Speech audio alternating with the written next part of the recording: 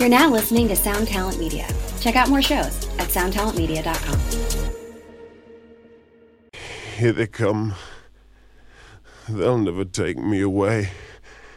I won't go to room 16. You will. You're already there.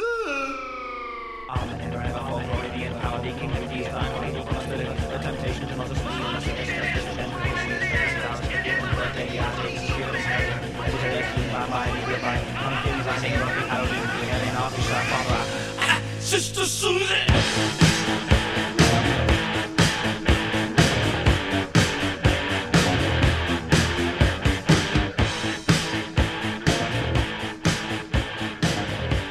All right, before we start it, there's a show coming up that we wanted to make sure that we announce and get everybody out there on board. Saturday, June 3rd, 2023, at the Uptown VFW Hall in lovely Minneapolis, Minnesota. A memorial celebration to benefit the family of Sean Lipinski. The bands that are playing are Identity Crisis, Desperate Acts, Blue Ox, Empire Down, Harvest, Gnaw, and Sunset. So that's nice. Saturday, June 3rd, 2023, Minneapolis, Minnesota. Some of you might know Sean from the band Holding On. Passed away back in December. A friend of a friend who was, by all accounts, just a really overwhelmingly warm and welcoming guy. Has a family, has people in his life who need him and need support.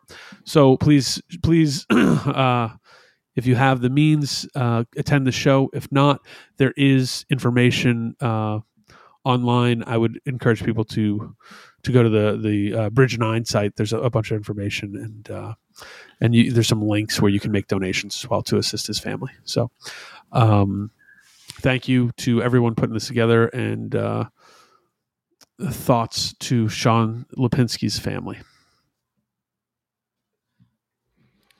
And welcome to Axe to Grind, the hardcore podcast. I'm Patrick. I'm Bob. And I'm Tom. I feel like this is going to be a meaty one. Let's go straight to ad reads. Let's go straight to ad reads. And in that spirit, we are going to clip them quick, as some old friends would say. Closed casket activities. Yeah. Run for Cover Records. Rather exciting. To Live a Lie. Big Thrills. Convulse Records. Woo! Guys, everybody's busy. I don't know. It's spring fever. It's something. But all of our label supporters are hot and ready. Consider us Little Caesars because we got stuff on the take. You just come, grab it, pick it up, and go. Feel very lucky to be working with all these folks. ClosedCasketActivities.com. Go there. A bunch of new stuff, but the thing we will talk about more in more detail, Twitching Tongue Sleep Therapy Redux. Double LP gatefold package, remixed by Taylor Young of The Pit, remastered by Brad Boatwright of Audio Siege and From Ashes Rise. The full sleep therapy recording session, including some unreleased material, original 2010 demo, and some covers. It's selling fast. The 2 most limited colors are gone. Go get it.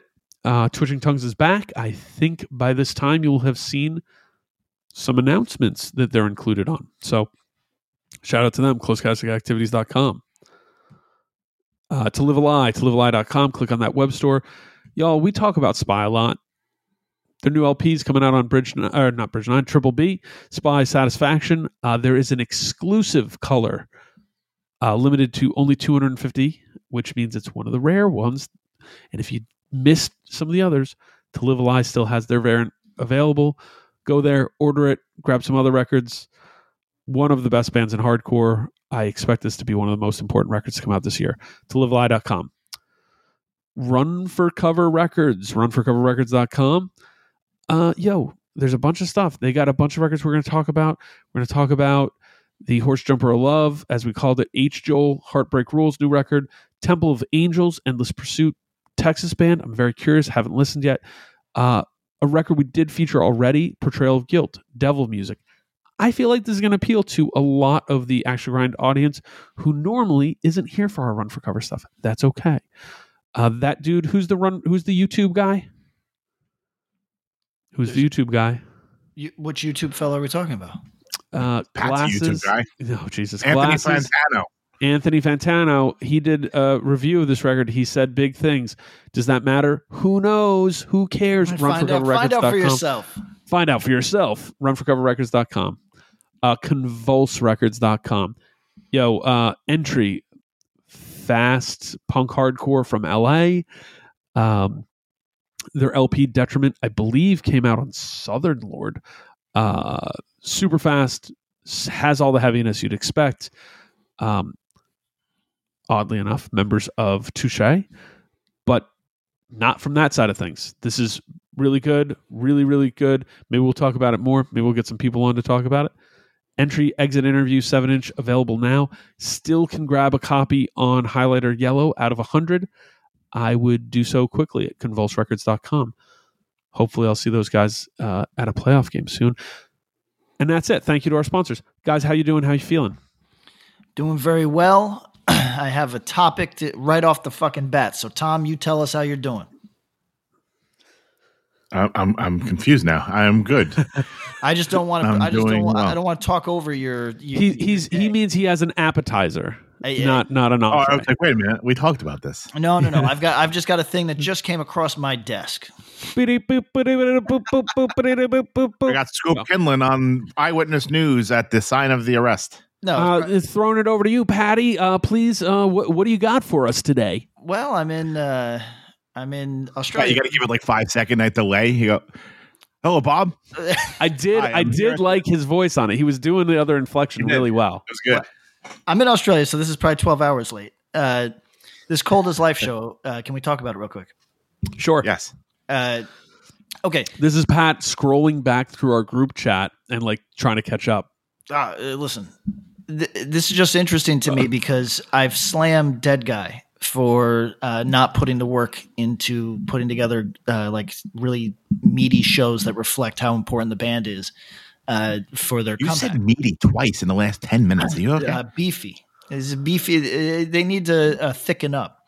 So here's the counter argument. Is Cold as Life putting too many sizable bands on a comeback show? No, I think that's I think that show for like that for them, I think it's perfect. I know it's a big room. It's almost a festival though. That's like properly like there's big bands on this fucking thing. Well, but you say this same room that Tied Down is happening. Mm-hmm. Ding ding ding. Thank you, Tom. So no, thank you. That's the point. In a big room, but they're making it a big party. You know, I mean. If put it this way, let's put it in terms I know you can understand. If you're renting out like Bombers, you can't invite your entire high school to your 29th birthday party, right? Mm. But if we're renting out the Armory, everybody's invited. Listen, I'm just saying, is it possible to outshine yourself when you have so many other credible large acts on a thing? A wise friend once said, if it's lit, it's worth it. Who cares? Okay, all right. Who's the wise friend who said that? Patrick. Patrick has alluded to it's worth giving up some in your pocket or otherwise to make it overall big. And I mean, to be honest, let me speak here just kind of plainly. Super good for Cold as Life. They put together a nice little show. I'm curious to see what else turns of it. I think they're putting it together to maximize their entry. And, you know, like, listen, it is fest level. You know, it's good for them. I love this much more than what Dead Guy did in terms of like, just give up a little bit of this. And everybody, I'm not trying to pretend like Dead Guy walked with college education's money for their shows. I'm just saying that there's we have no idea. We're not counting counting pockets. To be honest, I really don't even make it an event. That's what we talk about. Yeah. That's right. And Cold as Life did make it an event. For sure. So I want to give all the respect to that. I just, and And look, I guess actually this is the smart move. Sorry, I'm walking through this as I look at it. You're getting some of the newer bands early, and then you're getting bands that have all been around for a long time. And that's probably the move, because you're not going to get any walkout before Cold as Life. Everybody, I guess that's the thing that would be nerve-wracking for me if I was putting together a show where I was coming back and I said, oh, I want other things, other draws on this. But nobody that loves Integrity is not sticking around for Cold as Life. Nobody that loves Death Threat. Nobody that loves Terror. So this is well put together. It's just I have to play both sides. You know how it is.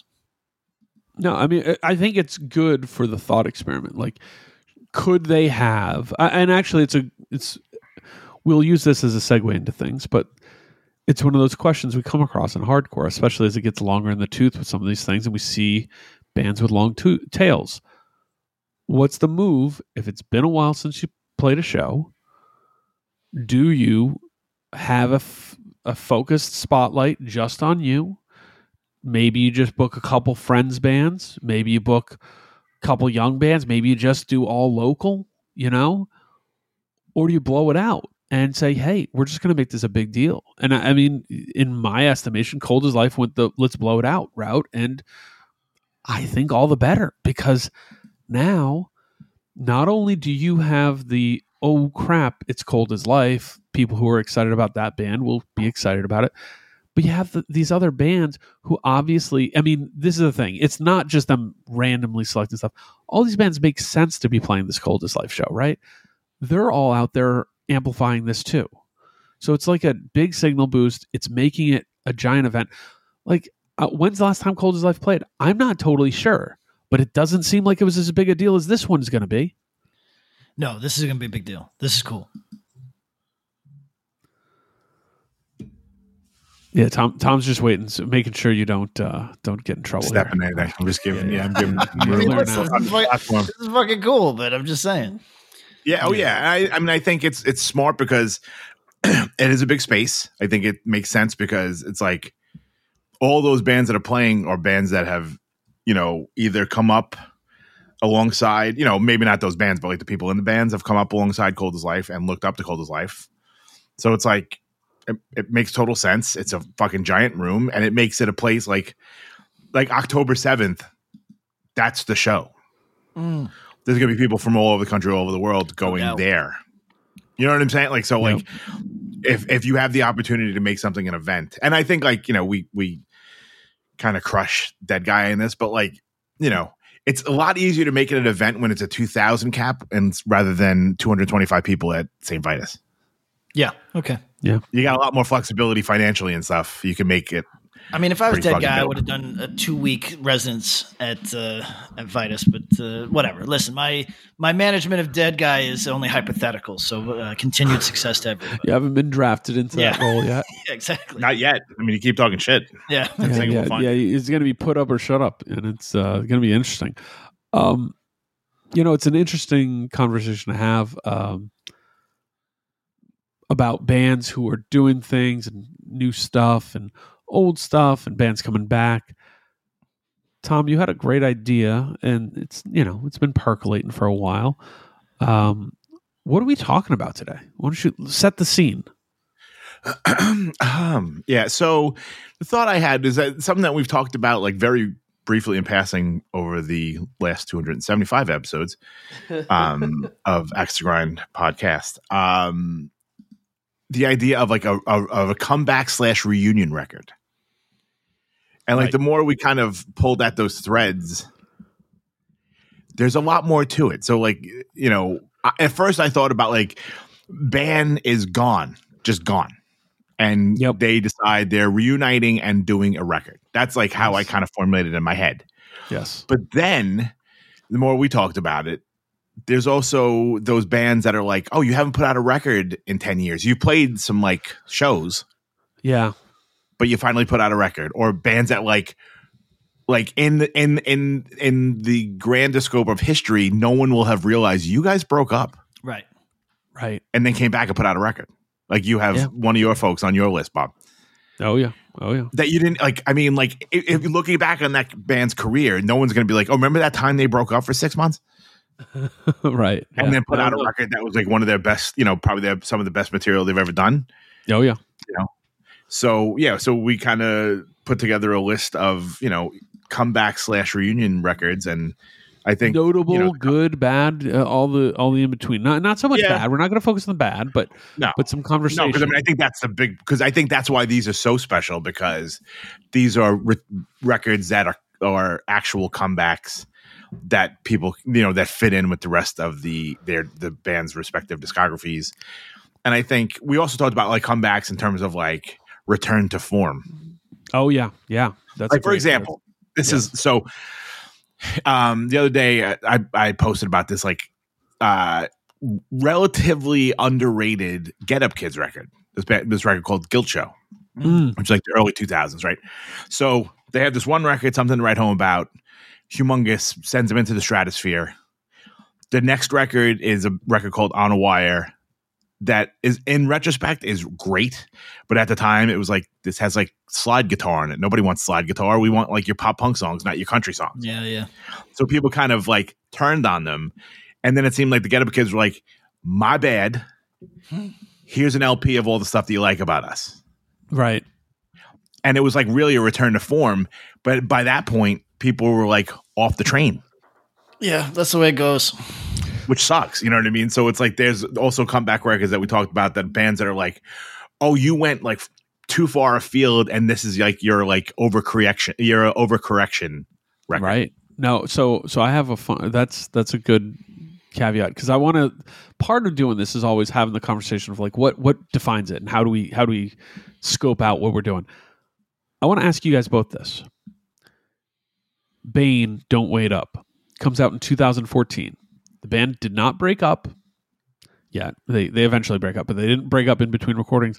They were active the entire time, with little breaks here and there. Did a series of EPs around 2009, 2010 that would roughly equate to almost a full length, if not, a full length of material.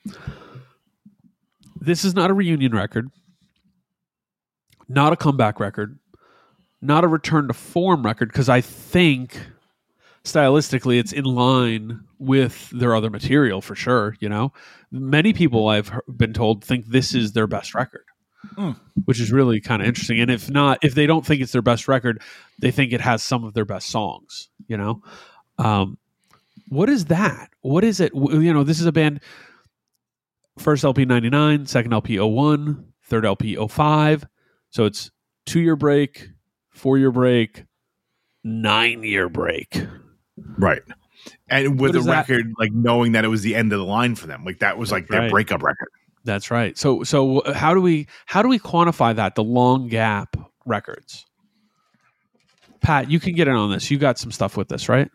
Well, the long gap is tough because who am I to tell you how often you're supposed to put out a record? Like, I remember when I was putting out records all the time, having a conversation with Todd Jones, who was just, his attitude is, it's not coming out until it's 100. It's like done until I feel like it's a stamp of approval +2, So, and that dude is he's in the lab properly. He's a technician. So So he is, is he not working because we're not seeing it? You know what I mean? Like, it's not the same thing, right? So like, what is how long a break is it before we just got to go, oh yeah, man, you were on the, you're a retired musician now, right? Yeah. You were listed with injury, Yeah, right. So I don't really know the answer. Like, here's a question. Loma Prieta just announced that they're new LP coming on Deathwish very soon. LP coming on Deathwish. It's funny. I'm sure that my timeline right now is dominated by Twitching Tongues news. I'm sure that there's somebody that is just a tiny bit more screamo than me that their timeline is dominated by Loma Prieta news today, right? And But how long has it been since the last Loma Prieta record? I mean, I'm pulling it up right now because it's a great question. 5 years, maybe. 2005, which puts it at 8 years. What? 2005? 2015. Sorry, 2015. They did an EP in 2020. Okay. Like a single. So, but before that, they did a single in 2015, then the full length, and this will be their first proper full length in 8 years. Okay. I mean, is it fair to say all three members of this podcast are actually kind of into those long plays of bands where it's like, oh, where does your sound go? Like, I think that's one of the interesting things. I don't always like it. I don't always love it, but I am curious about how things change or move over time. I mean, I listen, this stuff is so fascinating to me because I'm about to put out new music, and it hasn't been super long, but for Self-Defense, it has been a long time. And watching these, only in relativity, yeah, all the truly flack only I'm giving in relativity. you. But but watching these bands announce comebacks or return to form, whatever we want to call this, is Twitching Tongues has a lot of hype around it. Now, my question is that because their listener is at exactly the right age at this moment to still be engaged and excited and to want this record? It's a reissue, but presumably they're going to be putting out new music. I think there'll be new material. Yeah. So is their audience exactly at the right age, right? Because when this record came out, what, a decade ago? Is that right? So, man, maybe even a little more. Sheesh. So, if you were 18 then, sorry everybody, this is stuff that this is like really in the weeds shit that kind of like. There's nothing you could do about it. It just is what it is, but it kind of matters if you were to look at it, which is you have at 28 to 35, you have disposable income, plus you are maybe not, you maybe do not have the type of, you have disposable incomes, but not multiple children. You know what I mean? So this is to say that you can still attend a show. You're still on the internet looking for new things. And that becomes really pre-ordering the LP and the shirt. Right. Kid number fucking 3. And you have a full-time job, plus you're trying to take care of your kids, plus you're trying to buy an investment property, you know what I mean? Or whatever the fuck it is. There's like a lot of different things to life. And, so there's a window, and is a Twitching Tongues listener right in that window? Is a Loma Prieta fan right in that window? The reason I ask, and the reason that it's relevant for this conversation, is because we're going to be talking about some bands who did their best work on the reunion record. However, they were past the sell-by date for their fans. You know what I mean? And as a result, the record does not get the love that it's supposed to. No, I think, well, and timing on this stuff can matter. And like the love it gets is the right way, but it's not about, it's kind of the attention. Does it get the proper due? Which a lot of times things can be hard for the band coming back and doing a record. So I mean, we can suss out some of this stuff as we go through, because I think there is more. I did want to bring one up before we get started, because I have not listened to this since it came out. Is it okay if I start with one that I have a vague sense on? Sure. Have either of you sat with Negative Approach, Friends of No One? No. The EP they put out in 2010. No.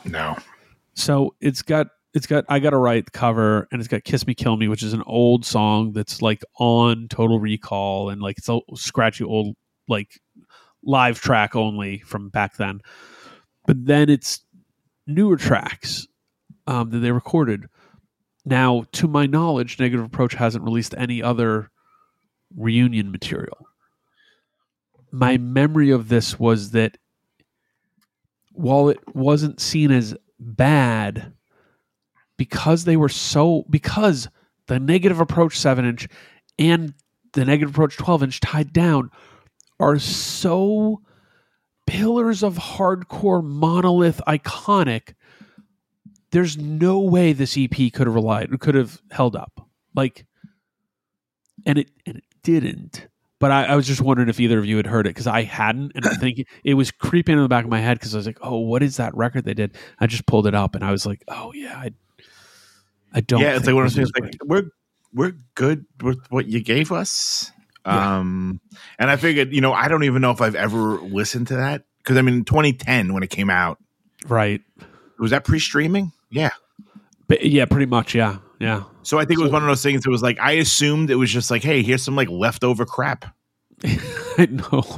That didn't make the Total Recall, didn't make Tied Down, didn't, you know what I mean? It was like, Yep. If it wasn't on Total Recall, I figured you probably didn't need it. It literally had everything. Yeah.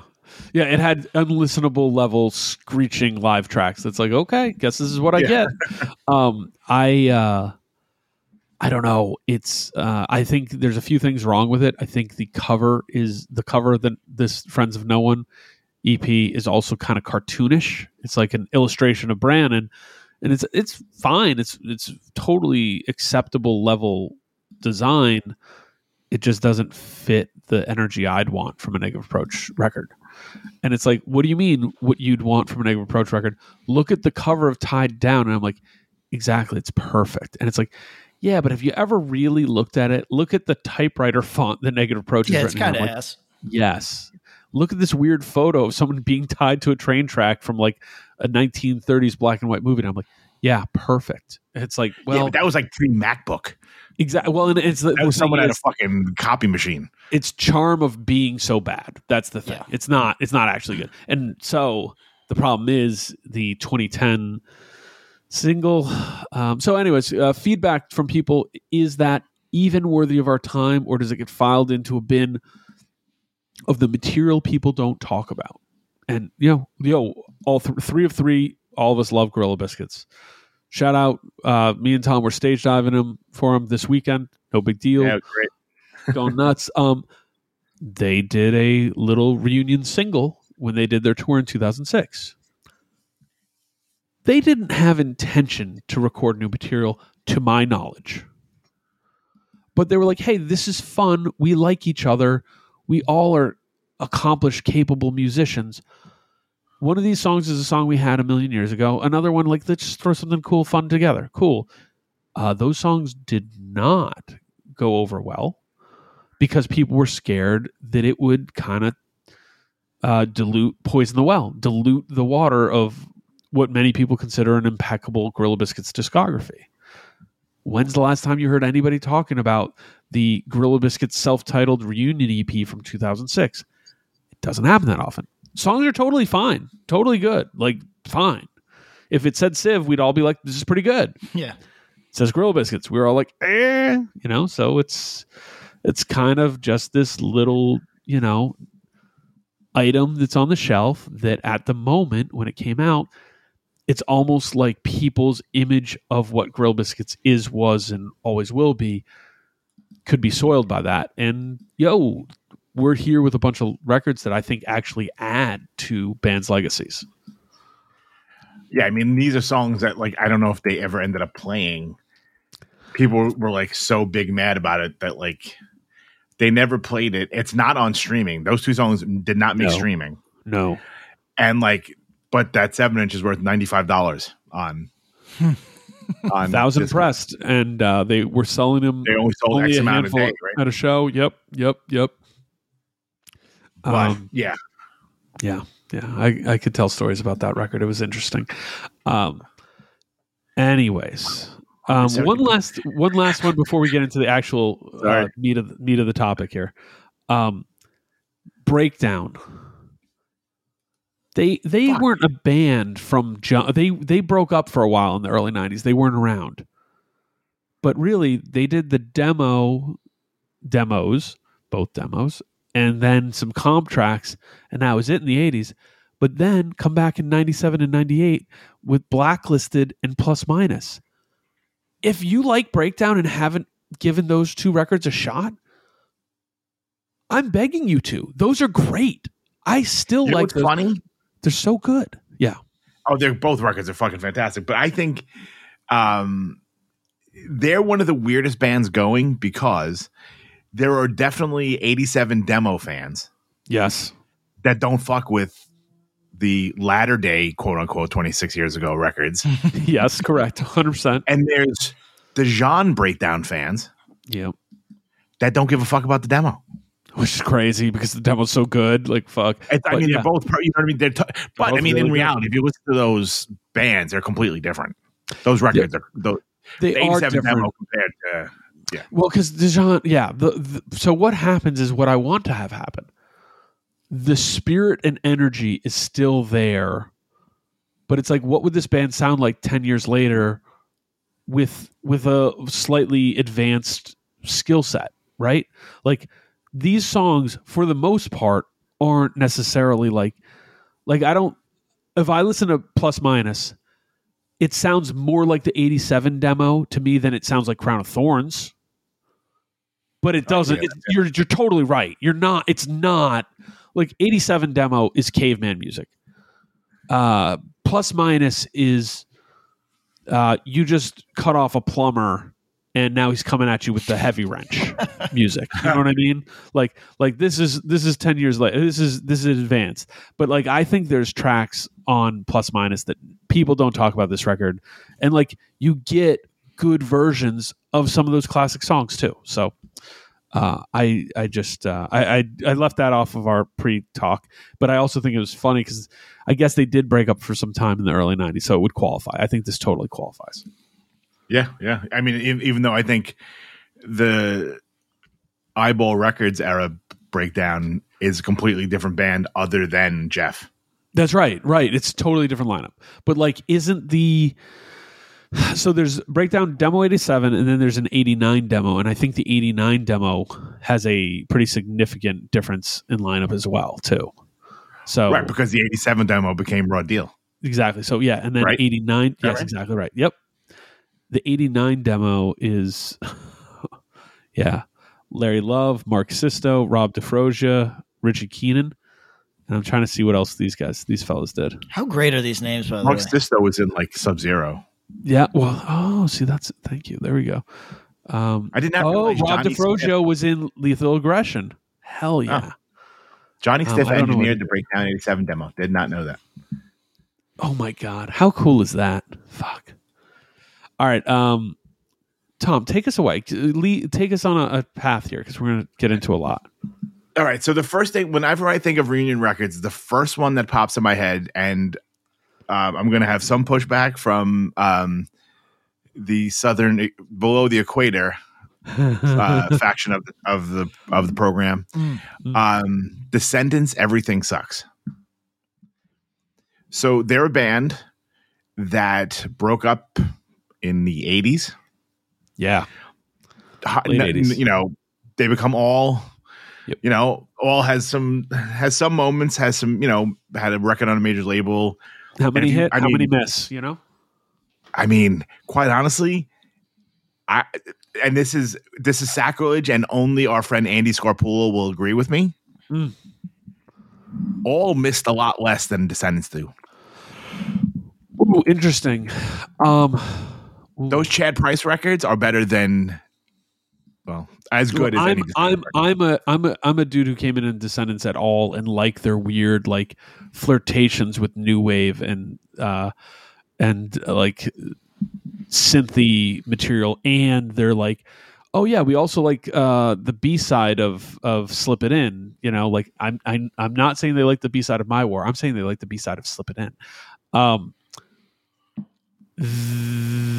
And I will, Tom, I largely agree. I think all has misses, but I also think they have a lot of hits. And to be quite frank, if you like the Descendants and you don't like all, you're really missing out. Yeah, you really need to give them a shot. All the records are now on Spotify. Like, All Pummel is like a great record. Mass Nerder, great record. But so Descendants kind of go away.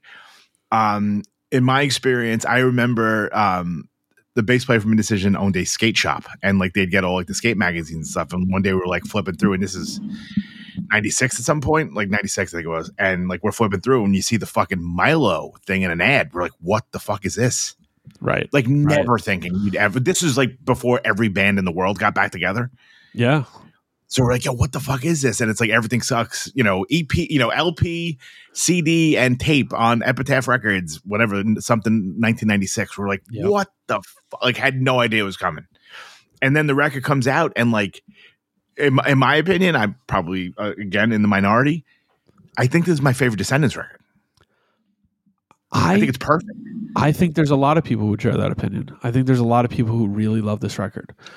Like, as a sidebar, we're going to do an episode and maybe a series of episodes called Hash It Out, where we're going to take topics like the Descendants and really just tear it up and decide if we think it's good, bad, indifferent, like the whole thing. And because especially we have a few different perspectives here, especially with Captain K over there. I mean, there's a wrong one and the right one, but I mean, whatever. What is the most popular Descendant? Patrick, do you know, what would you say as a third party? What is the most popular Descendants record? Is Milo Goes to College a record?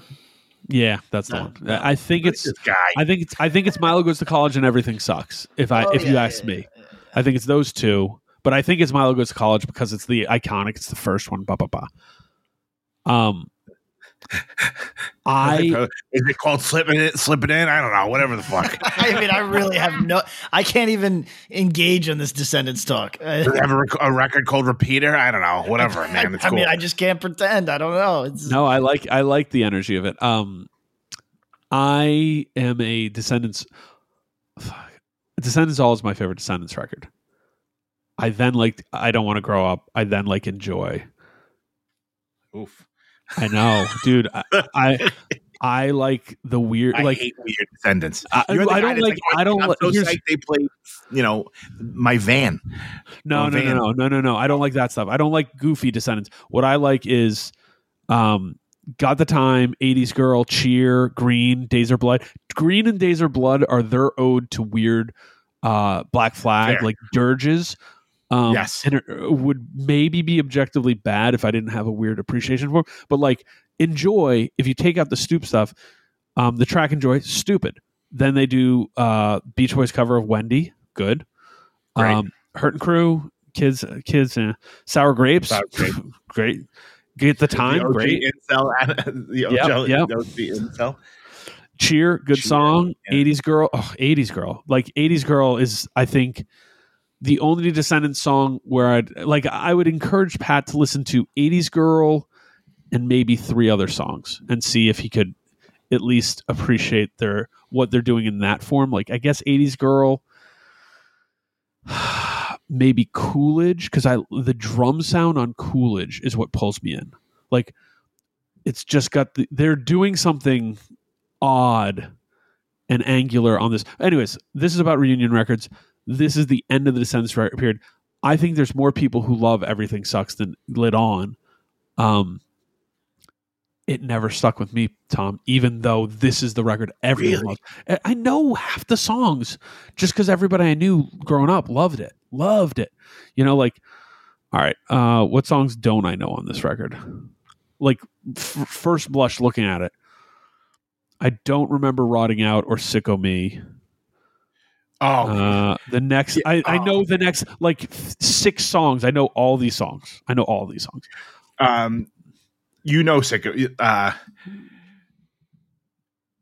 That's how it's gonna be if you don't get sick of me. And rotting out from the inside. Rotting out. Yeah. All right. So I know all those songs. Here's my question, because they release Everything Sucks, and then it's another 8 years till they put out the record Cool to Be You. How do you have any feelings on post Everything Sucks Descendants?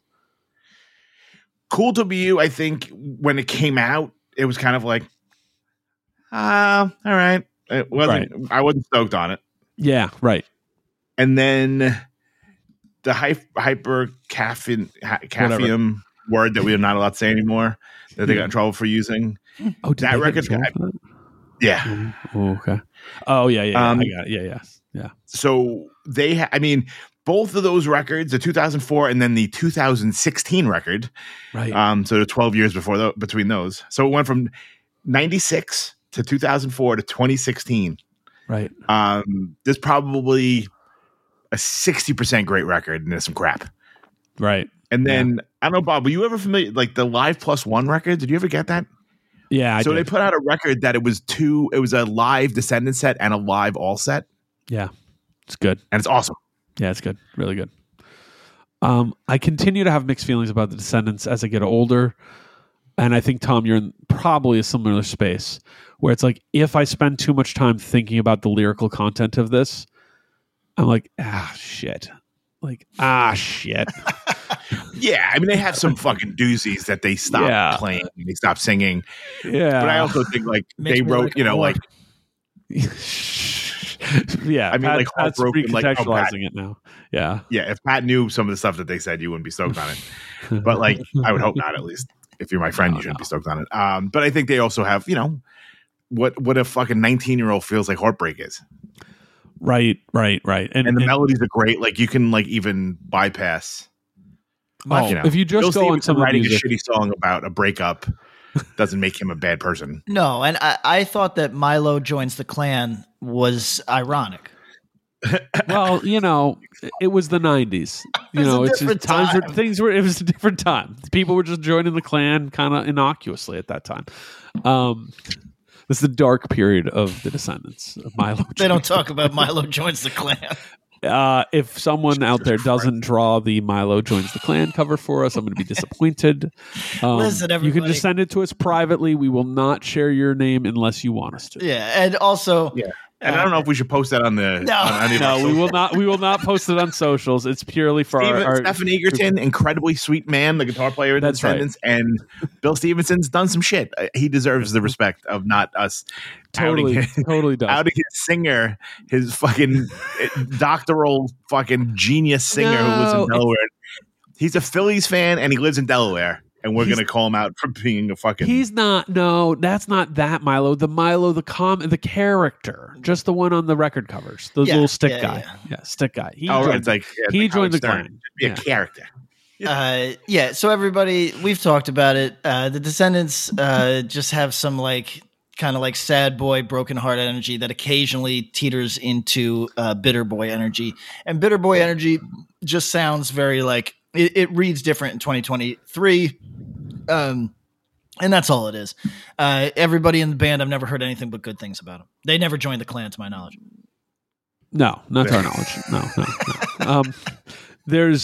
Anyways, there's some really good all songs too. I think it's an undeniable, like, if you like the Descendants, at this point, Everything Sucks is definitive one of the records. So it is the tent post of this conversation, in my opinion, and like, we shouldn't start somewhere else than that. So thank you. So here's a question for you, Bob. Yes, sir. Here's a twist. Can we actually consider Everything Sucks a return, like a reunion record or a comeback record, when for the entire time between the Descendants breaking up and coming back, all who were literally this version of the Descendants band with a different singer, were doing records all the time? Yes, because the band consciously made the split, right? Sure, that's fair. Even though that's why it was good. I mean, honestly, I respect the energy of that. Like on a lot of levels, the Descendants, like the players in that band. So what is it? It's Bill, Carl, Stephen Egerton, and Bill Stevenson. Unbelievable. Like, we're churning out records from 82 into the mid 90s, just till Everything Sucks, and then even beyond Everything Sucks. I think Everything Sucks and Mass Nerder. Do you know the story about this? I'm pretty sure the way it worked was they went have like a draft. Yeah, they basically went in and wrote a ton of songs, and then they got to, the singers picked which songs they wanted. Like, I heard Milo got first pick. I'm pretty sure he did. So then Chad Price got got second string, and they sing on both records. Really crazy. I love that. If that's true, that's like, dude, they came in with like 40 songs, and then everyone picked, and then like Milo sings backups on all the all songs, and then Chad Price sings backups on all the Descendants songs. They're awesome. A true plural marriage. I was going to say blended family. Yeah. I mean, and I fond memory seeing All play Philly at the Troc, probably 2000, maybe 99. I don't know. And then Milo came out at the end and did 3 songs with them. He was side stage watching them play the whole time. Like it's like good energy between them.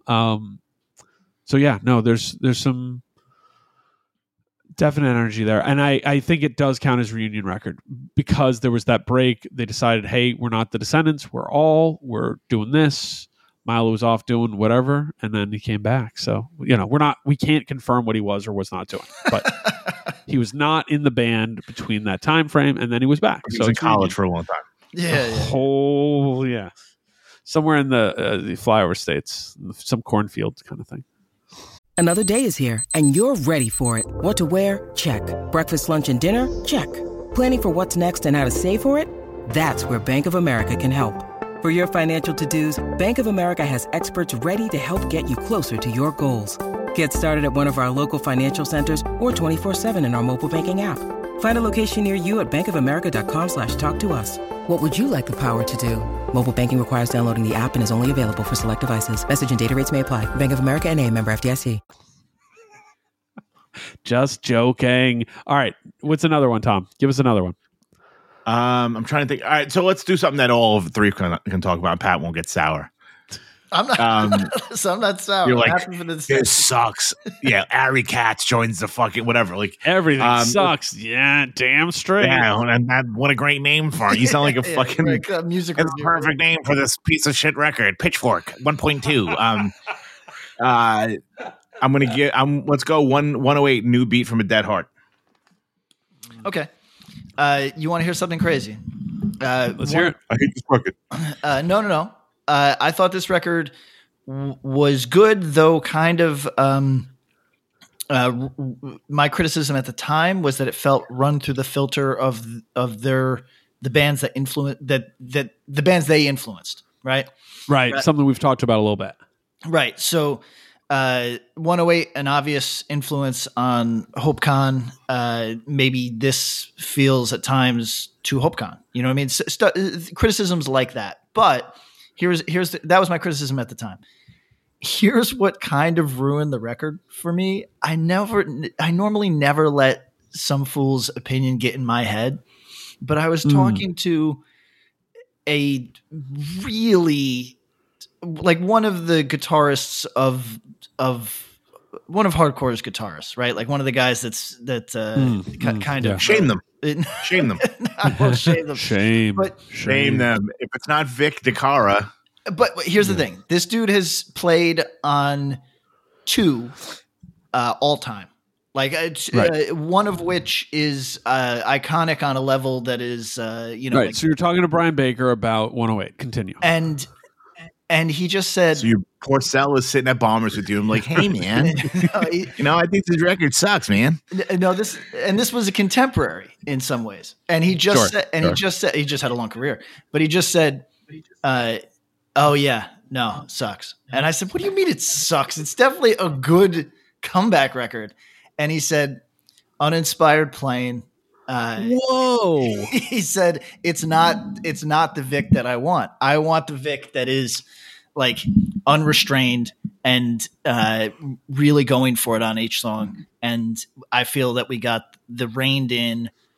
I guess he was essentially saying we got the hardcore Vic and I wanted the nutball Vic. And I thought honestly, the criticism has wounded me because now when I go back to this record, every time I go, it is a little restrained, isn't it? Here's the thing I'll say. One, I think it's not fair to call it restrained because I think there's I think this record's fierce and it comes out with a lot of energy. I think that the first 3 108 full lengths are sort of defined by how fucking weird they are and the weird production choices. Threefold Misery clearly is their best sounding LP of their original era. It's not really a question or conversation. But it's still kind of from a time, I don't know if it's 95 or 96 when that's recorded, whatever, that there's some quirks in the recording. Like if you listen to that, it's not some flawless recording. Whereas I will say the production on New Beat is clean. That it's 2006 clean. It's good. And I often think about it like, do you lose something? Do you lose something when guitar production and sound production, just by what we have in our hands, is at such a level that some of the weird quirks and oddities that happen from someone's playing get lost there, or not lost, but sort of just said, those are muted because we're good enough that we don't need to have you doing the weird shit, you know? I don't know that they wrote to it being like that, but I give this record a lot of credit because it doesn't feel, and I give them credit for when they came out with it, they felt vibrant and active, and the record felt vibrant and active to the audience, in my opinion, at that moment. Like, it didn't feel like who's this old dusty band? It was like, oh, the new 108 record. Oh shit, this rips. This is good, you know? And I don't know what the expectation would have been. Like, I think it has as much more teeth than Holy Name or Songs of Separation, and I like those records more, but this is a more ferocious record. That's interesting. I actually came to really like the record that they did after this, which is kind of just a creative dalliance that 1862, is that it? Yeah, something like that. 1861. 61, thank you. See, I don't really like that record. No, it's all over the place. I think it's too weird. It's pretty weird. But I like it because it is them in a studio fucking around in a way that I think that, okay, these are creative people. So they talk to your boy and they're like, they talk to your boy. They're like, I want Weird Vic. And he was like, say no more, fam. I'm going to write this record that like we'll never play a song from. Yeah. Tom, where are you at on this? Especially when it came out, like, you were a big 108 fan. Were you excited or were you nervous? Like, not a diss, but like, were you like, I'm not sure if this is going to be great or something else? I mean, you know what? Like, it was weird. Like, then I didn't really have any expectations on any band. Sure. Like, it's weird. I don't remember ever being like, fuck, I hope this record doesn't suck. Like, when Lifetime was coming out, I was like, oh man, I hope. Because to me, it would be like, all right, then I just won't listen to it, but I still have those other 3 records. Like, that's fine. Totally right. It's not like, 108's not going to put this record out and be like, well, I hope you liked fucking Holy Name because you're never going to hear it again because we're only playing fucking Angel Strike Man. Like, they're not U2. You know what I'm saying? Like, U2 will be like, well, fuck you guys. You're hearing 9 of the new songs.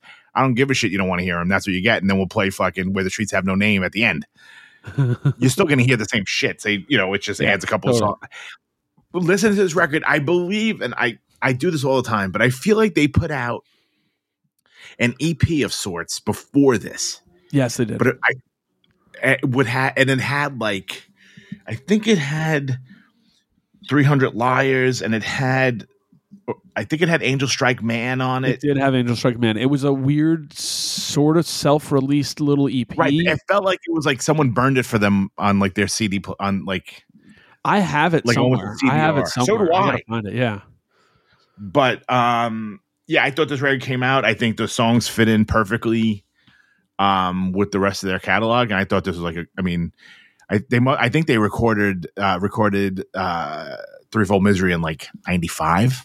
Yeah, this sounds right. So this is literally like limited, like at least 11 or 12 years difference. Yep.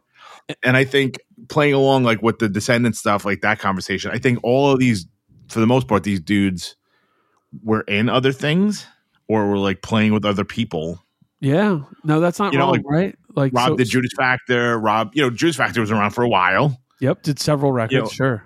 Right. And he was around music for a long time. Vic was doing stuff or playing with, he played with Burn for a long time, or maybe not a long time, but for a bit. And then they started playing shows again. They came back around. I was just talking about this with our buddy Daniel from Vancouver. Like the 108 reunion was supposed to be Hellfest 05. That's right. I attended when it all fell apart. The Philly makeup show or whatever it was.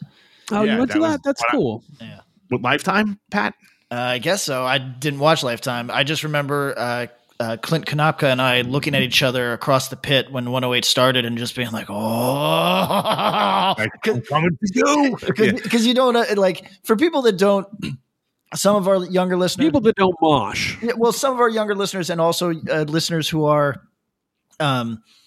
this is not at all in their lane, right? Like, let's say that 108 just missed you for whatever reason. You really can't comprehend that, like, this is a band that was never massive, but the people that really love this band, it makes a real space in your life. Like, this is an important band for people, for just this narrow thread of human beings. This is an important band.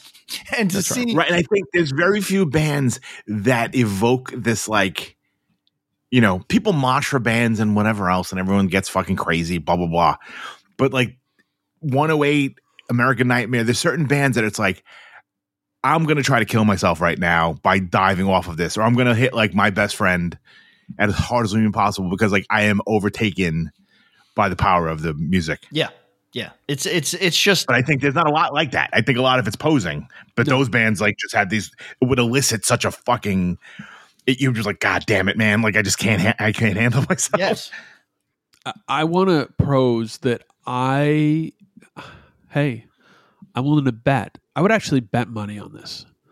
That at least one member of both 108 and Lifetime would tell you, if Hellfest 2005 had happened as it was and all that, there's a significantly smaller chance that either band does the reunion records that they ended up doing, because the small shows they did were so vivid and so lively and such a like awesome little moment that it kind of like, obviously something rekindled for these fellas just playing music again together.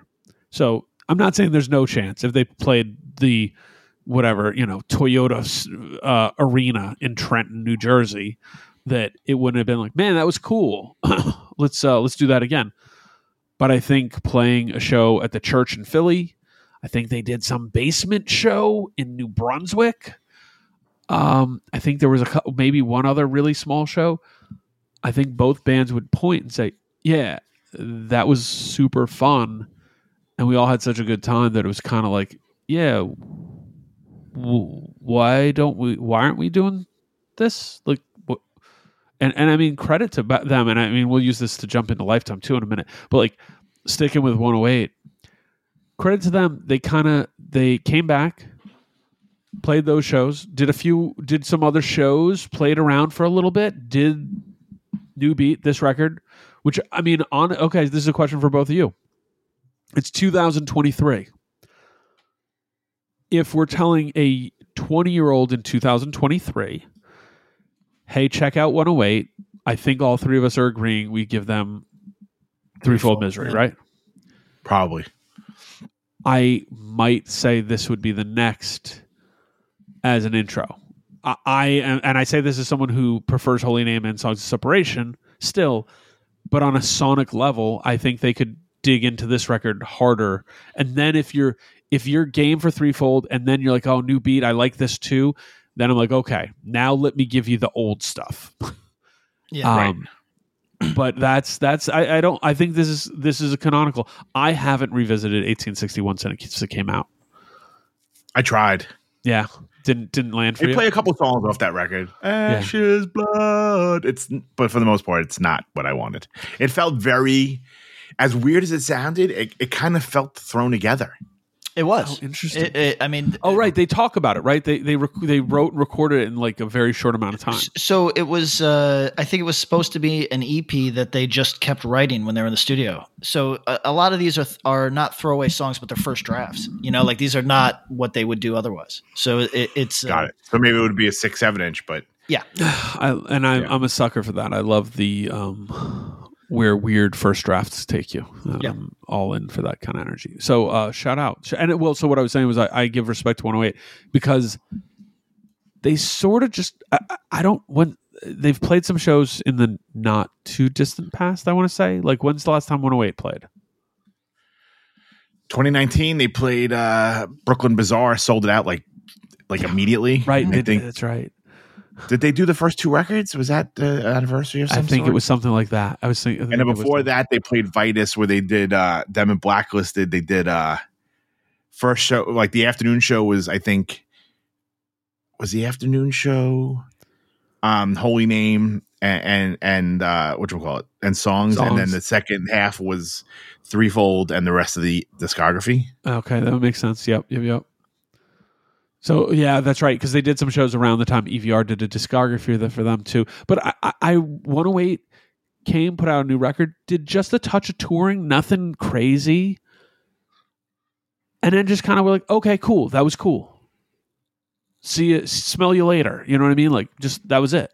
So, I think this record definitely deserves some attention. So jumping off Hellfest 2005, let's talk Lifetime self-titled, Tom. Yes, I feel like, hey, look at this. This is my time to shine. Solo. Here's my solo. No, I love this record. Love it. No, it's fucking fantastic. And I think, again, like you were saying, like they don't. I mean, let's be honest. They don't get the fucking big bucks offer. Yep. To play, fucking Hellfest 2005, the Ill-Fated. Yep. We probably never get this record. Yeah, so to give some full stop, like not even like it worked out better because they got to play smaller shows and they decided they loved it.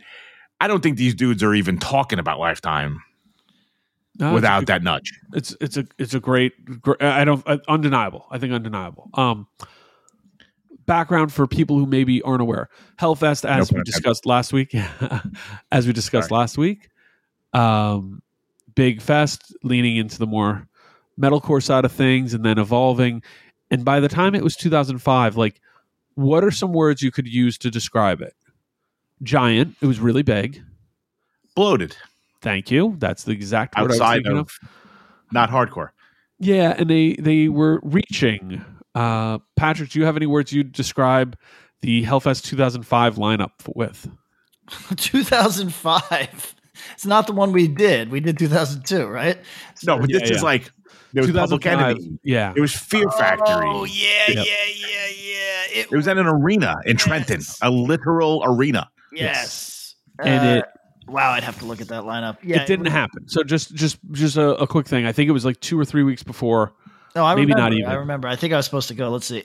Yeah, it did not happen.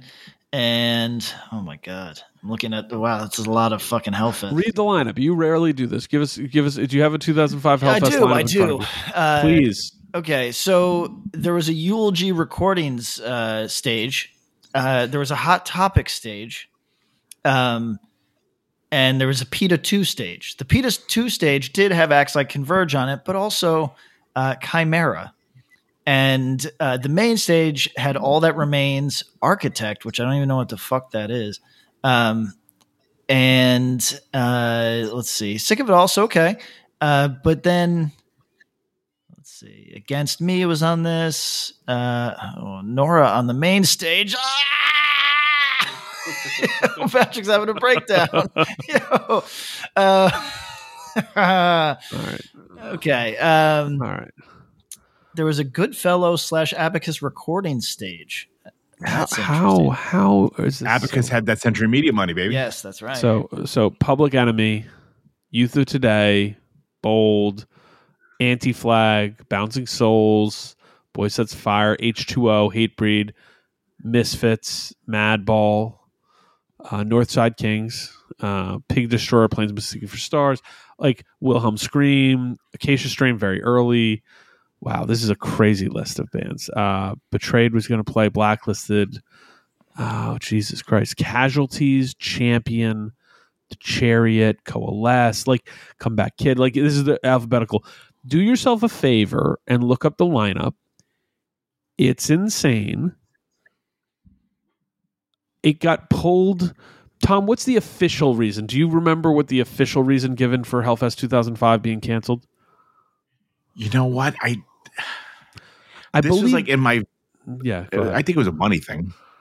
Well, so the official reason was something to do with the venue and insurance. Yes, but okay. So the official reason was they fucked us. The unofficial reason was we didn't We didn't. We fucked ourselves. We didn't procure. We didn't procure insurance, but I also want to say this. Having some behind the scenes of what some of the offers were to many of the acts who said no to money that I was like, at the time I could not believe. Like, would be big in 2023. In 2005, it was unheard of money. And not telling tales out of school, but from what I remember, there was also murmuring that maybe they had built a house that was concrete on matchsticks, that the sales weren't, dollars and cents weren't adding up, we'll say. So they alerted this. It was honestly, it was like one of those banking crises where it started leaking out like, oh, Hellfest might be canceled, et cetera, et cetera. I then spent an entire day on the phone with some airline getting the flights that we purchased for Shai Hulud refunded. because we were early in the process. We're like, oh shit, we were going to fly out. I think Rev was going to have a table and do the whole thing, but we were able to like, oh, whoa, Saved by the Bell kind of thing. Was this the original Fyre Fest? It's the original I mean, it's part of a long legacy. You know what? It's saved from not being Fyre Fest. Had it happened, it would have been a weird, grim scene with like a sparse, like not empty, but when you're in an arena, it's not a giant arena. I don't know how big that arena is, but if it was that arena, yeah, if it's half full, an 8,000 person venue with 4,000 people feels shitty. And if it's an 8,000 person venue and there's 3,000 people, it feels really shitty. You know what I mean? Yeah, because they're not all going to be on the floor. Correct. So anyways, that's the Hellfest 2005 background. The bands then were left scrambling. Many of them like, oh shit, we're like already in the area. What are we supposed to do? Led some really cool stuff. Yeah, right. Like led some really cool stuff as discussed. And eventually gave us some good records, including the Lifetime self-titled record. Tom, can I ask you a few questions about this record? Happy to, yes. Okay. Is this your favorite Lifetime record? It's not. I'm a Jersey's Best Dancer guy. Right. But is it potentially your second or third favorite? Yeah. Easily. Yeah, it's definitely it's up there with Jersey's Best Dancers or right. Hello Bastards, definitely. Yeah, right. So you, right? I mean, yeah, no. I mean, yeah, like I'm a Jersey's Best Dancers. Then I think then this record. No, I like the 7-inch. The I say Bu Soleil 7-inch. So like the Tinnitus 7-inch is what it's called. Because it's just got like one unbelievable. Like I think it's where they thread the line of weird post Discord Rev Summer meets poppier elements. Like it's the perfection of a 90s indie hardcore show energy where people wearing big pants but they don't want any new age moshers show, and it's the only song I think that does the sound right, and it's kind of crazy. But no, I'm Jersey's Best Dancers, then I think this record, and then Hello Bastards. Even though Hello Bastards has some true tracks, I think this record's better front to back. Is this Lifetime's fastest record? It could be, actually. Yeah, probably. I think it is. And that's not nothing, because Jersey's Best Dancers picks the pace. Like that's a fast going at it record. This might be their catchiest record. What do you think? Like I think it's super catchy. It has earworms for days, and like if I have nostalgia for Jersey's Best Dancers. I've had it longer. I think that okay. Statement, you give me a true or false. Lifetime self-titled, the reunion record, is their most accessible record. True or false? True. So it's also, I mean, to speak about it, it's like it was released for all intents and purposes on a major label. Right. Fueled by Ramen, right? Yeah, and Decadence, whatever, which is Pete Wentz's label from Lifetime. The peak also, of Fall Out Boy. Yes, punk. I mean, this is like the punkest thing ever. I don't know. So there's a song. I think it's haircuts and t-shirts. Yep. And there's a line where he goes, "Punk rock millionaires with coke up their nose. They're writing records and designer homes." Right. So it's like literally him shitting on Pete Wentz, who put the fucking record out. Are we sure that Pete Wentz was doing coke? I'm not making any allegations. I just don't get that vibe from Ashley Simpson. She was on something when she was doing the Irish Jig on Saturday Night Live. Dude, have you seen that? I saw that last week. I haven't brutal. seen it. It's so brutal. Do you know what we're talking about, Patrick? Of course. I don't like to see stuff like that because, like, it's so hard to watch.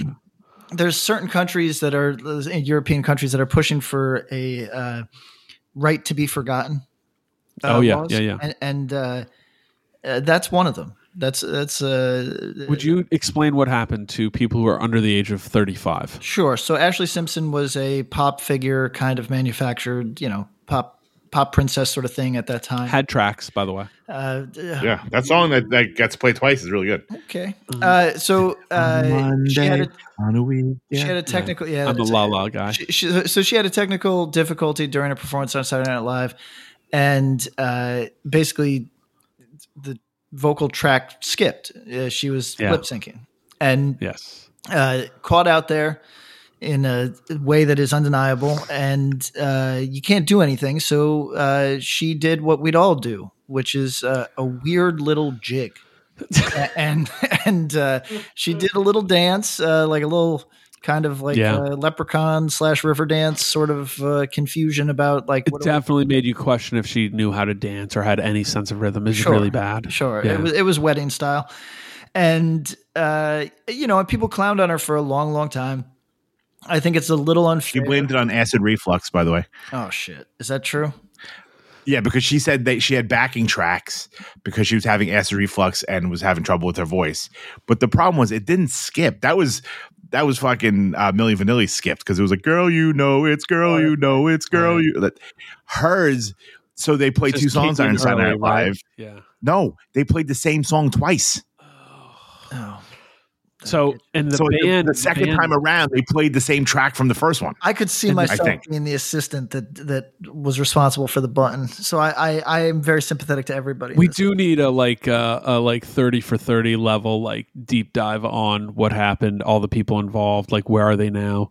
The backing band just kept playing because she does the jig, dances kind of for a minute, and then just like slinks off stage, and you can tell she's like, well, my career's over. Yeah, that's rough. And by the way, she was right. She said that was live. That was it. It was a wrap.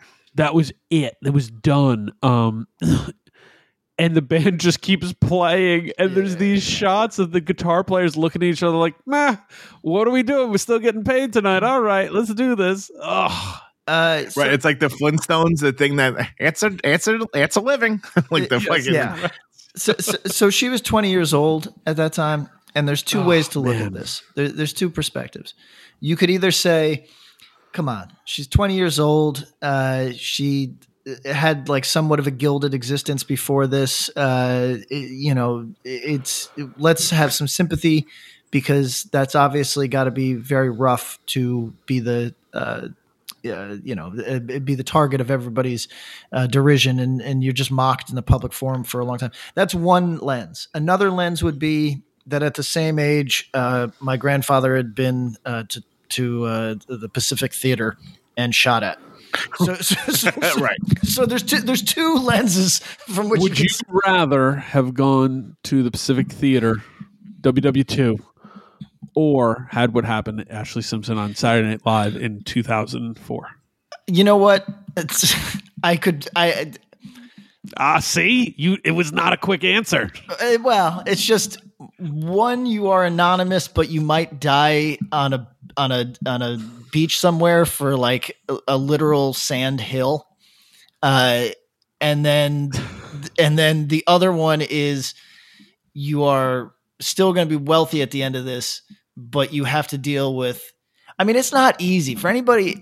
Look, like a lot of our listeners are I'm like the most minor public figure, right? I get in trouble every couple years. I say something that pisses people off, and 20 people call me a douche, and then 40 people DM each other about it. But like, imagine if you are just a proper figure. You are playing Saturday Night Live at a time where Saturday Night Live, somebody still watched it, and you are.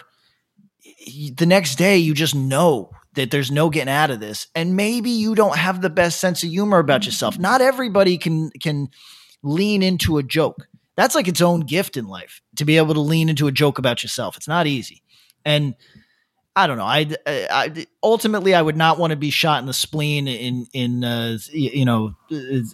some hill in like the Philippines or whatever. Sure. But it is, it's. I had to think about it. No, I don't want to die in Southeast Asia either. Yeah, that's true.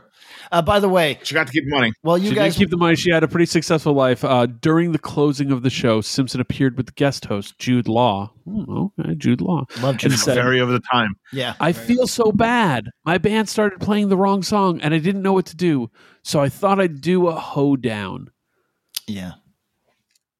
Listen. What were you going to say while we were talking about Ashley Simpson? Oh, well, what? No, while you guys were talking about Pete Wentz, I was watching Machine Head cover Hard Times at Dynamo Festival 1995 because that's how little I have. Is this what you do when we're trying to work with you? Listen, I have nothing to say about nothing to say about. You got nothing on Lifetime? I like the Lifetime record with the black and white cover, whatever the fuck that is. I like Ghost? I do not. You like New Age Lifetime, yeah. I like New Age Lifetime, and I like one song off of whatever the one about Green covers. Yeah, I think it's the Green cover. What's the one about? Sing the lyrics. I know you know the lyrics. No. Is the Jim Neutral Territory? Jim is Neutral Territory. Yeah, I like that song. That's Hello Bastards. Yeah, I like that song. But otherwise, Lifetime. So you picked the one song that sounds like the other songs. It's not different. That's what Lifetime sounds like. So if you like that, you like Lifetime. I get it, but that's a hit. Come on. But for anybody who's listening to this, if you want to hear the song I'm talking about, it's called "I Say All the Beau Soleil." It's great. The best version of weird 90s era music. 90s era, like 90s core, I think. Oh, this was all recorded at Tracks East. Shout out Tracks East. You should South know. River. Yeah, it's South River. That's where the original live on Axe to Grind episodes were recorded. That's right. Actually. And some of the last recordings done there actually were live on Axe to Grind. Yep, it's cool. Shout out Tracks East. Tom, we're actually running. This is going to be a two-parter, I think. But why don't you give us another one? We'll keep it going. What else can I give that package shit on? Let's see. You guys are just going in this pop punk direction. That's hard for me. I'm sorry, fellas. Pop punk. We did one, and they're both hardcore bands. Yeah, that's going to be on the Hash It Out episode. That's in the Hash It Out episode, guys. Yeah. Oh, you fucking pooped it out. You pooped on 108. Okay. Really quick. Yeah. Is as a tease to what I want the Hash It Out episodes to be. The Descendants. Are they a hardcore band? Yes or no? Tom. Yes. Patrick. Yes, on a technicality. Ooh, interesting. All right, we'll discuss. Tom, give us a. What were you going to say, Pat? You were trying to make amends. You were Here, I'll do one. Tragedy, Fury. It's good. You're welcome, Pat. Tragedy, Fury. Can I pull him up? Excellent. Can I yell at him on the air? Please go. What I do? So we've been talking about doing this for like 2 weeks. I know. Everyone had homework. Yeah. Bob did his homework. Yeah. So I gave like my list just to kind of get the conversation going. And Pat literally didn't come with anything. So now he's just stealing. That's not true. All right, so give us one. And I but I've talked about it. I've beat this one to death, which is the Amoebics comeback record is the best comeback record of any of these. All right, get the fuck out of here. 9 people that listen to Axe to Grind give a shit. Nobody cares. But it is so good. You really can't. Wrap it up. You really No, go here, Patrick. Sell it to somebody who's never heard it. Because you're speaking of the Amoebic record Sonic Mass. Is that correct? Sonic Mass, which has everything that made Amoebics great, refined to this place where it is now undeniably well played, with decent, like when I say decent, I mean good production, but it's up to you if you think that's what Amebix should have or not. That would be the only sticking point here. And the other sticking point is there are songs on this that are as heavy as a Hatebreed song. And that is not what you expect necessarily from Amebix, but it would be if you were paying attention. So what I believe about this record is that it is Amebix for the enlightened. That's my attitude. So to sell Amebix to an Axe Grind listener who has not heard them, okay, if you like, and we can tie this into Tragedy Fury, Tragedy is undeniably influenced by Amebix these are one of our gods. We worship at their altar. Yeah, and actually, sure. If get this, the Sonic Mass is more in the Tragedy space than previous than Monolith or Arise. That's right. Yes. So if you love Tragedy, you should listen to Amebix. I won't tell you have to love it, but you should listen to Amebix because it is of the crust bands. I maintain this. Amebix is the one that there is a direct line to what we think of as listenable crust in 2023. Amebix is the one. People can say all sorts of other shit. They can have their favorite crust band, but the crust band that is playing essentially rock metal that's what makes good crust. I don't care what anybody fucking says. What makes good crust is rock metal. It's a certain breed of it. There's different formats of it, and I will allow room for crust to be more than this. But Amebix definitely plays into the metal leanings and is, I think, influential in that space actually too. Their early material definitely influential in doom and stuff like that. Oh sure, yeah, I think they don't get credit they deserve for that. That said, yes, if you like Stadium Crust, you should of any hear stripe. The Sonic Mass record. Yeah, you should hear the Sonic Mass record. If you're intrigued by, I don't think, okay, if you're into stuff like Twitching Tongues, give this a listen. Yep. There's a lot of, it's not going to be the same. It maybe loses a little bit of the Only Living Witness or Life of Agony elements. But I could still make parallels to those bands from this record too. Certainly. Listen, the vocals are the most distinct in heavy music, in my opinion. Like after this, you have to go into like things that are distinct because they're not pleasant. You know what I mean? Well, distinct in a way. I mean, so there's elements vocally that remind me of stuff like Killing Joke, but 100%. I mean, this is Killing Joke and Motorhead. That's Amebix, right? And I like it more. I like it more than most Killing Joke material and more than most Motorhead material, and I find it more. And it's the punk and hardcore version of those things. Yeah, listen, everybody, Amebix is just you're going to hit some speed bumps. If you are listening to Monolith, you're going to hit a couple speed bumps in the form of they went for something on this song. Yeah, what's the one song on Monolith that gets me every time when I'm listening? Hold on, I'm pulling it up. Yes, released on Heavy Metal Records initially.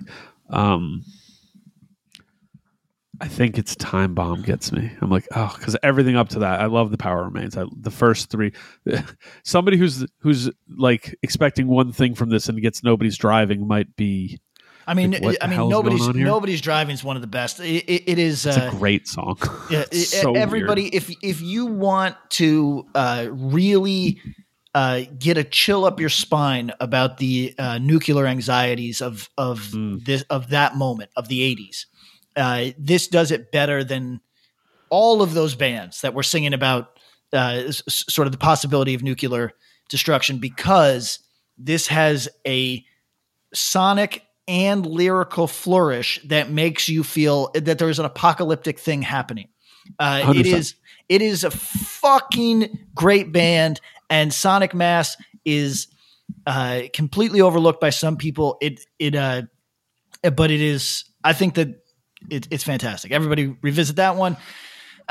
So there's my homework, Tom. Also, I had that. I had that Max Penn record on my list as well. He did give Max Penn. That's true. He did say it. I gave 9 other ones. You gave. No, you listen, gave. did You more did heavy homework. lifting. You did more good homework. work. Okay, You did good work. congratulations. But I'm just saying. Pat, do you have Amebix's Discogs pulled up? Whatever the fuck. Do you have the Amebix Discogs? Pull it up and look at the back cover of Monolith, because I think I want to make full color bootleg shirts of this. And tell me if you'd wear this. We'd get rid of the butt flaps. 100%. It's so cool. Just like get all those Amebix colors in butt there. flaps. Yeah, that's true. We do need that. Tragedy Fury. We should talk on this. Came out 2019, I think? 2018. 2018? Yep. So with Tragedy, I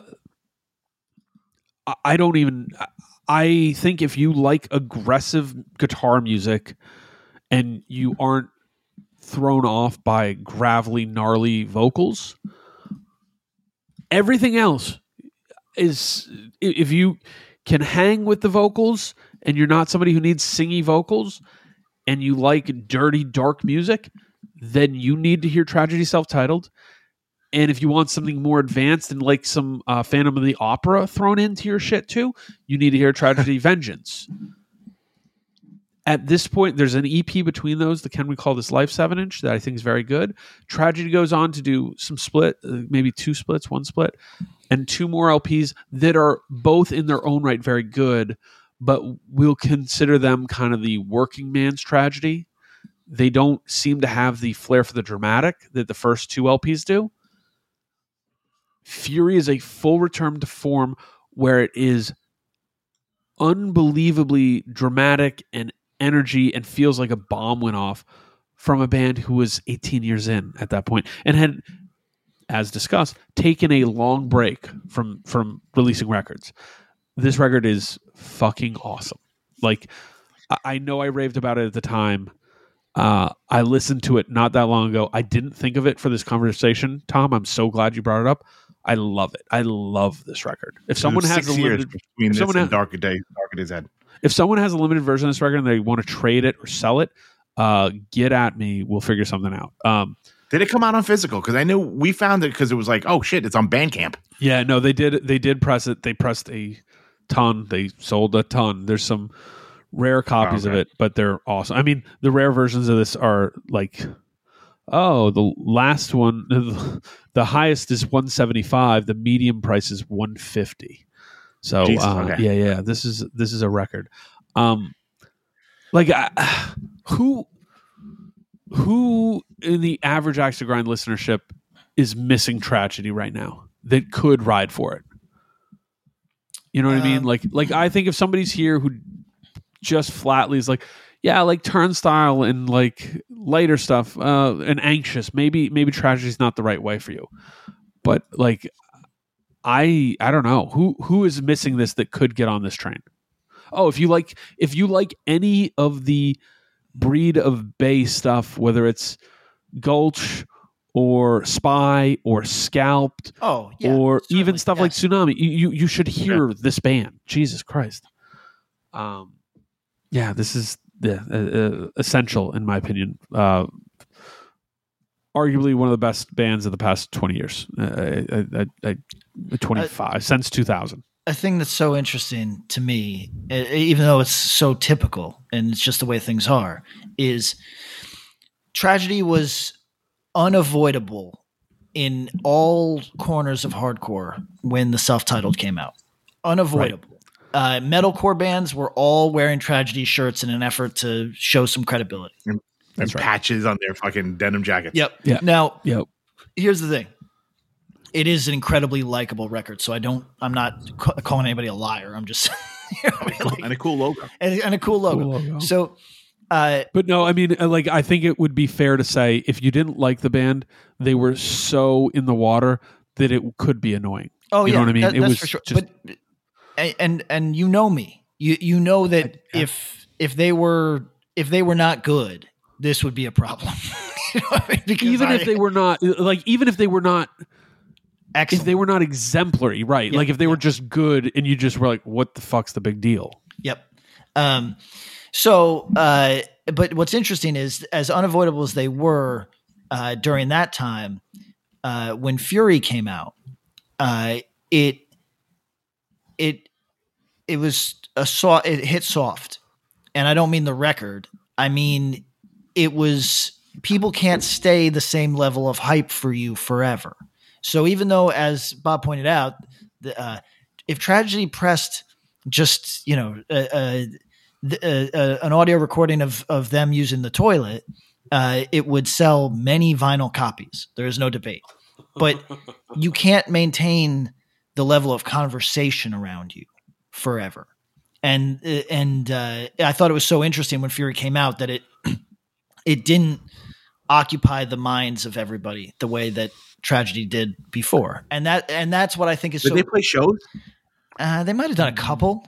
Like maybe I don't remember couple. them ever playing. Just maybe a couple. Honestly, not very. Did they come to New York? I don't think so. No. Like local, like Portland. Maybe they played Arizona. the Bay, but Did I they don't play think Arizona? That's in my mind for some reason. No, they didn't. I legit think because the record came out. They played a couple local shows where they had the record, and I think that was it. And I believe they were approached about doing more, and they're like, "Nah, we're good." So, I hope I get to see them again sometime. The last time I saw them was good, but it was weird. So, I'd like to see them again. Yo, let's do a part 2 because this was great. This is a great topic, and there's a lot more. Hopefully, people are discovering it. And for part 2, we'll go through more of our list here. Big thanks to Tom. Little thanks to Patrick. And sorry, I was reading about the Excess Decibels Entertainment's Hellfest Battle of the Bands 2004. Sorry, I was giving us content for days.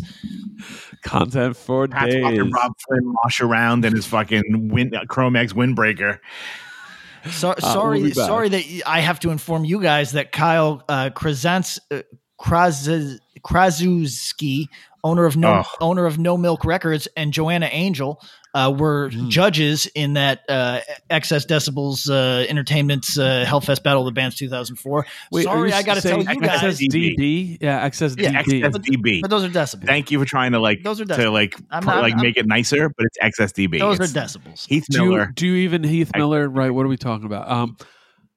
Thank you for the content for days. Everybody, send us your favorite reunion records, but don't send us just the one. We'll put the ask out. We'll hit you on the gram.